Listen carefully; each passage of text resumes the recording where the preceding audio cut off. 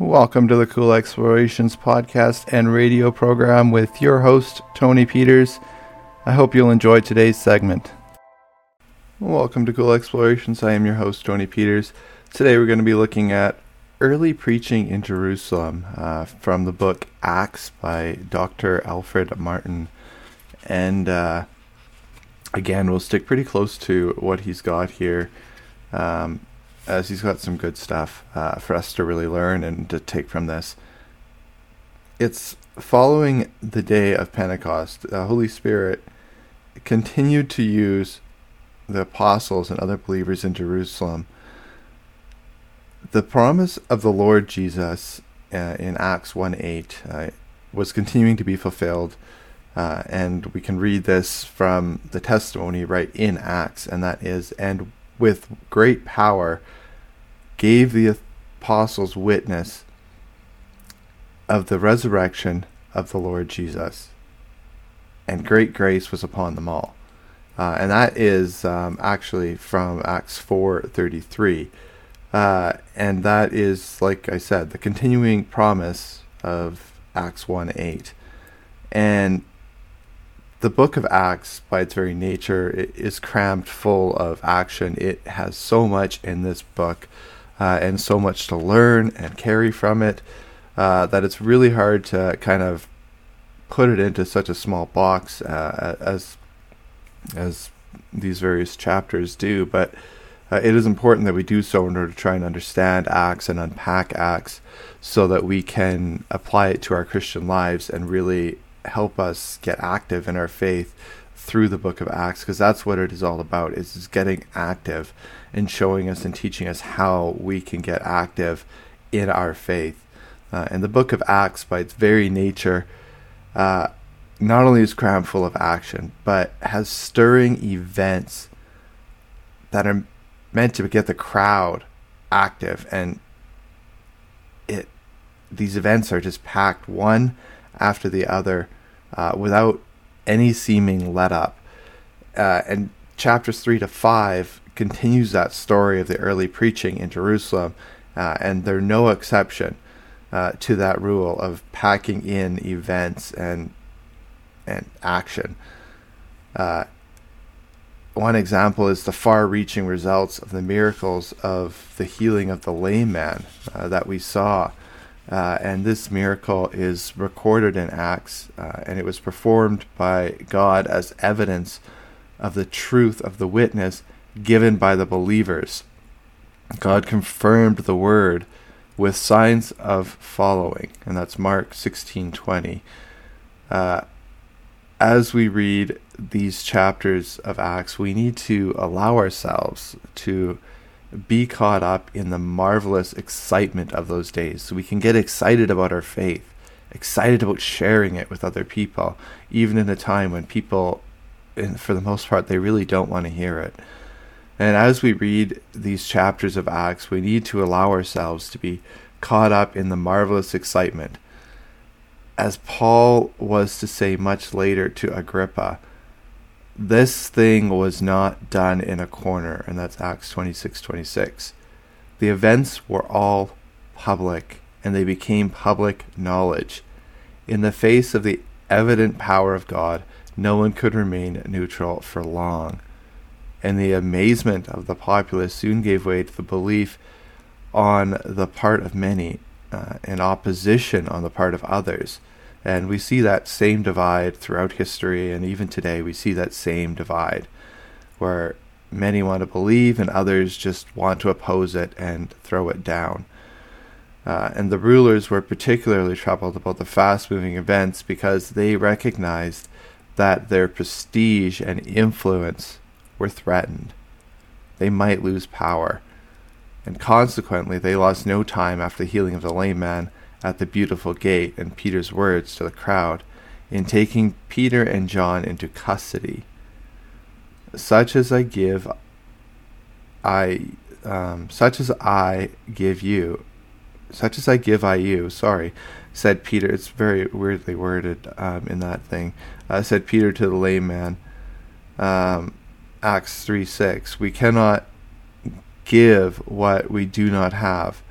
Often since then, the church has lacked the power to do for men what men cannot do for themselves.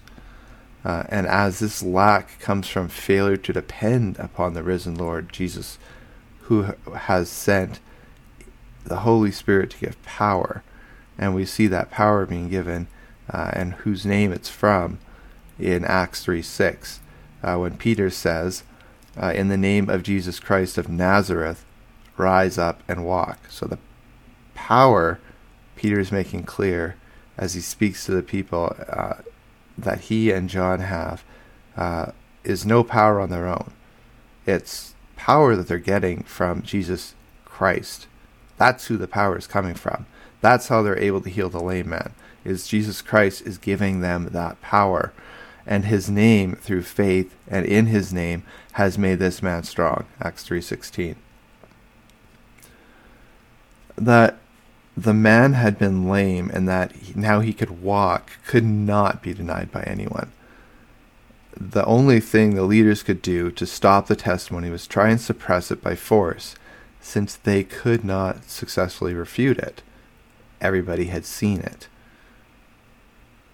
Just as Peter had preached Christ before the multitude, so he now proclaimed him before the Sanhedrin, the council of religious leaders, showing from Psalm 118 that this one was a stone rejected by them, the builders, but exalted by God to be the head of the corner, or the cornerstone. Acts 4:11. Christ declared Peter is the only Savior.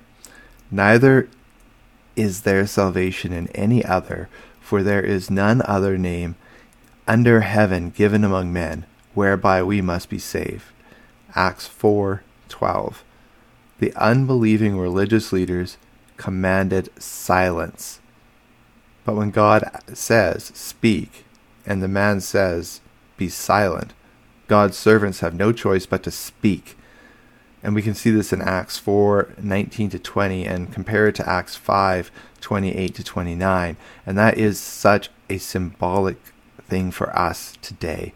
People are going to tell us, be silent. They're going to say, don't speak my name, or don't speak God's name. Don't tell us about God. But it's our responsibility to be like, no, this is what God has to say. I will not be silenced. And our governments are going to try and silence us. It's going to get worse. But we must remain strong and faithful, and we must continue to raise our voices for the Lord by the power of the Holy Spirit. As the company of believers received Peter and John after their release, they praised God. And they were quoting from Psalm 2. And they prayed for boldness to speak for Christ. God answered their prayer in Acts 4:31. And the promise of the Lord Jesus continued to be fulfilled. They were the recipients of power through the Holy Spirit of God. With their endowment of power by the Holy Spirit, they also received a oneness that led to their sharing with others all that they had. Many have spoken of this situation in the early church as an ancient form of communism. It bears no relation to Marxist communism, which is atheistic and materialistic. There was no compulsion about what the believers did. Their actions were the outflow of Christian love. And Marxism is not about love. Not at all is communism about love. They did not demand that others share with them, as communists ordinarily do. They joyfully shared with others. There is no indication that any believer was obligated to turn in all his possessions to the apostles. Great grace was upon them all. And that's Acts 4:33. Each man who brought his property to the apostles did so from the inner prompting of the Spirit of God. And the sin of Ananias and Sapphira was not in withholding that which was theirs. It was in pretending that they gave it all. when they had only actually given a part. So they lied. They tried to deceive God. They tried to deceive the apostles. And the genuine benevolence has its counterfeits. Ananias and his wife apparently wanted to keep part of the property for their own use, while at the same time gaining a reputation among the believers for total commitment of person and possession. They could have just given a part. Again, they were not forced to give everything. They could have just given a part, but they wanted the pride and recognition of saying, oh, I gave it all. I'm fully committed to this. I gave it all. And it was a lie. That was the sin, was the lying to God and lying to the apostles and the deception. And at this point, we first hear of Barnabas in Acts 4:36. And he figures prominently later in the record. Here at the beginning, he shows by his actions that character which is evident throughout, that he was a good man, full of the Holy Spirit and of faith. And that's Acts 11:24. This man was filled with the Holy Spirit and is in direct contrast to the hypocrites Ananias and Sapphira, who lied to the Holy Spirit. Acts 5:3. The judgment from God that fell upon this couple brought fear to the church and no doubt deterred others from similar sinful acts of deception. This is reminiscent of the sin of Achan in the early days of the nation of Israel that we saw in Joshua 7:1-26. And you can take a look at that chapter to see that reference. As the preaching of the gospel continued, God continued to give evidence of the truth of the message by miraculous signs, and that's Acts 5:12-16. The result was a rapid increase in the number of believers and great excitement in Jerusalem. And such events could not go unnoticed by religious believers. The high priest and others of the Sanhedrin party brought about the arrest of the apostles. We can imagine the consternation of these frantic men when they were told that the ones whom they had put in prison were no longer there, although the doors were shut and the watchmen on guard. How incredulous they must have been to be told a little later that the elusive apostles were publicly preaching in the temple courts. These religious leaders could not admit that God was working in and through the apostles. They did not know and would not have admitted it if they had known that an angel had opened the prison door. As sometimes happens in the history of this mad world, the ordinary crowd had more sense than the leaders. The people at least recognized that God was somehow involved in all the unusual things that had been occurring in Jerusalem. Consequently, the arresting officers had to bring the apostles this time without violence, Acts 5:26, for they feared the people lest they should have been stoned. And we need to have the same confidence as what they do when we go out. It doesn't matter if we get arrested, because it's coming. We're going to get arrested for our faith. There's already people like Art Pawlowski and Josh Alexander who have been arrested for their faith here in Canada, and we're going to see a whole lot more of that happening. So there's also the example of the man who was pro-life. He was also falsely arrested for his beliefs by the government and held unrighteously.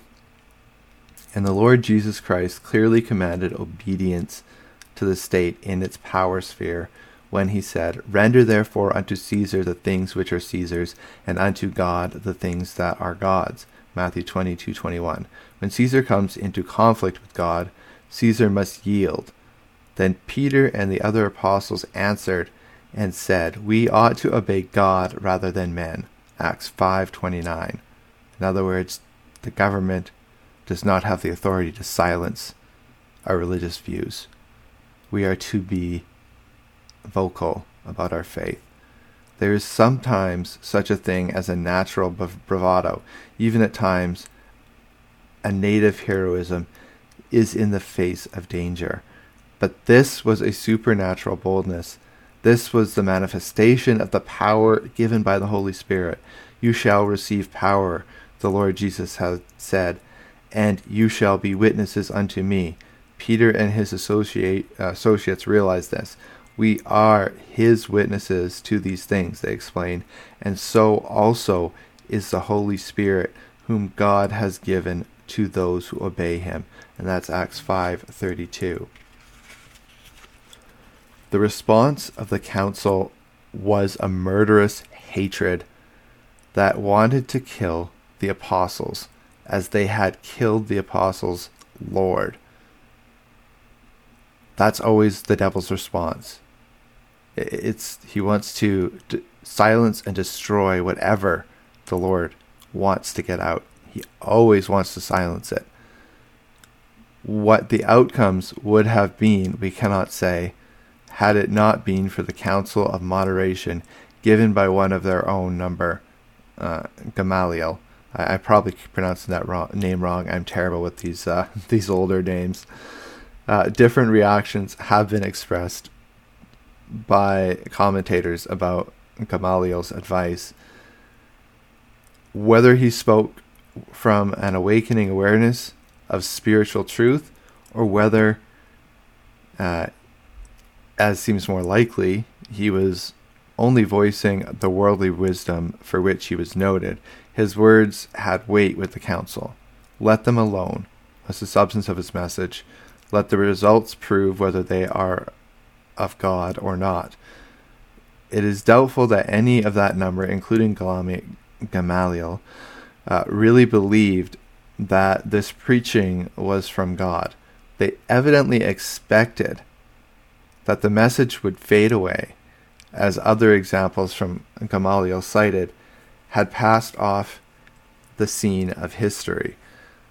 But that is never the Lord's plan, and that is not what God wants.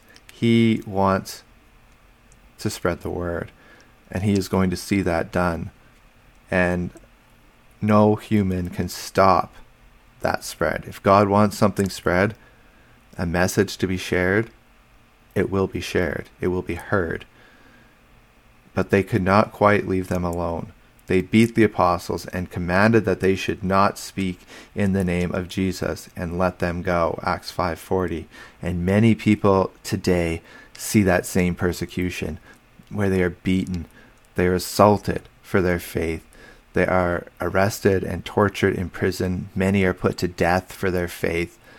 But that cannot stop the word of God. It cannot stop the love that we as Christians should have for other people, even so much as to love those who are persecuting us, love those who hate us, love those who mock us. We must love those who are still torturing us, who even put us and our religious or our faithful brothers to death. We still need to love those people. Richard Wurmbrand is a great example of this, loving the person who tortured him so much that that person came to faith and ended up dying in the same prison as Richard Wurmbrand, and asking that Richard Wurmbrand be brought into the same cell as he was dying, so that he could let Richard Wurmbrand know the effect that he had upon him. Now, we may not always know the effect that we have on other people, but that should not stop us from being faithful. That should not stop us from sharing the faith, because we never know the impact that we might have. It's our job to plant the seeds that the Holy Spirit can take and water and create a soul harvest. We may never be a Billy Graham. Not all of us are called to be a Billy Graham, but we are called to share God's word nonetheless. And, and that can take many forms, whether that's singing at church, or helping out your neighbor with something, shoveling their walk, cutting their grass. There's lots of different things that you can do to share your love and to show your love. And when we look at the apostles and the people of this time in Acts, they were so filled with the Holy Spirit it could not be contained. And the rulers, who seemed to have so much power and thought that they were the guardians of truth, might well have trembled as the apostles left their presence. How could they hope to prevail against those who rejoiced that they were counted worthy to suffer shame for his name, and who daily ceased not to preach or teach and preach Jesus Christ? And that's Acts 5:41-42. The chief priests were indeed fighting against God. And when you fight against God, God always wins. I'll give you that little tidbit right here. God always wins. And when we see the devil trying to turn anything for evil, God will turn it to good. God will make good prevail. And in these dark times, that is something we need to remember. Good will always prevail. Things are going to get dark. They're going to get bleak. It's predicted in the Bible. We don't know exactly when the Lord is coming. We do know he's coming. I myself believe it sooner rather than later, but none of us will know the time or the hour. He's going to come like a thief in the night. It is not up to us to know the hour. It is up to us to remain faithful and faithfully preach and share God's word, share God's love, be examples to others, be a shining light for the faith and love that we have within us through the Holy Spirit, which was the gift that God gave us. Such a powerful and wonderful gift is the gift of the Holy Spirit, that we might be blessed by the Holy Spirit, baptized in the name of Christ, publicly proclaiming that Jesus Christ is our Savior. He is the one who came here, the only one whose blood could be shed to set us free. And it is that love, that confidence, and that knowledge that we must share with other people, no matter what the cost, no matter what the consequences. We must share it with other people. We must. Does not matter who is persecuting us. Speak up for Christ. Be vocal. The Holy Spirit is a powerful force. So powerful, the Sanhedrin, that Caesar could not silence. And trust me, many Roman rulers tried to silence Christians. And many leaders over time have again tried to silence Christians. China and many parts of Africa are shining examples. Canada and the US are now becoming shining examples of how the government wants to silence these Christian voices. In Canada, we have Bill C-11 that has tried to silence our voices. Bill C-11 is trying to censor the voices that the government does not like, and that includes us as Christians. I myself, my channel is under attack. I've had videos taken down. I'm having videos that are not being visible to other people. People are contacting me, telling me that they can't see my videos. And that is Bill C-11, my friends. You can check us out on Spotify, who's not yet started doing that. You can check us out on BitChute, which is bitchute.com. You can find my channel on there, and you can find my channel on Rumble. And those are good alternates, because God provides ways for his message to get out, even when the devil and when the government does not want that message to get out. And when we think of the circumstances under which early Christians lived, and many Christians live today, they witness for the Lord Jesus still. And we can ask ourselves about our own testimony for him. We can share our testimony. That's our love story. That's our story of how we relate to God and how God has impacted our lives and guided our lives. Our testimonies are strong. They're powerful. We can share the testimonies that are given in the Bible of many people, like Paul, like Peter, like Stephen, who died, who we'll read of next time.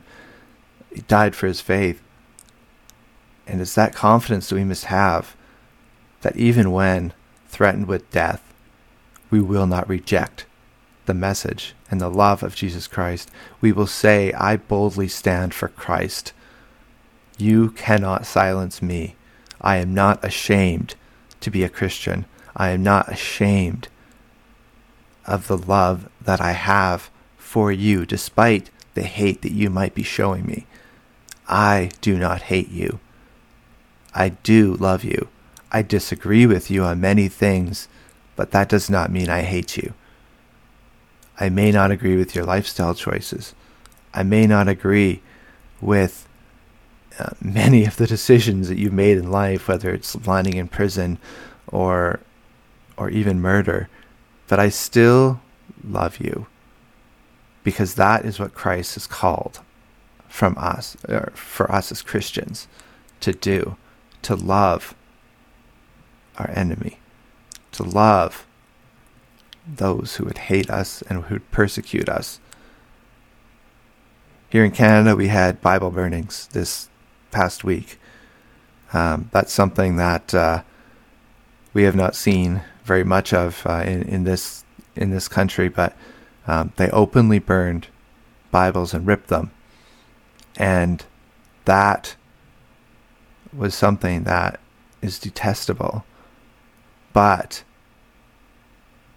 we still love those who did it, because what our ultimate goal is, the goal and mission set out by Jesus Christ, is that we would share that love so that they may know that love as well, and they may enter into the kingdom of God.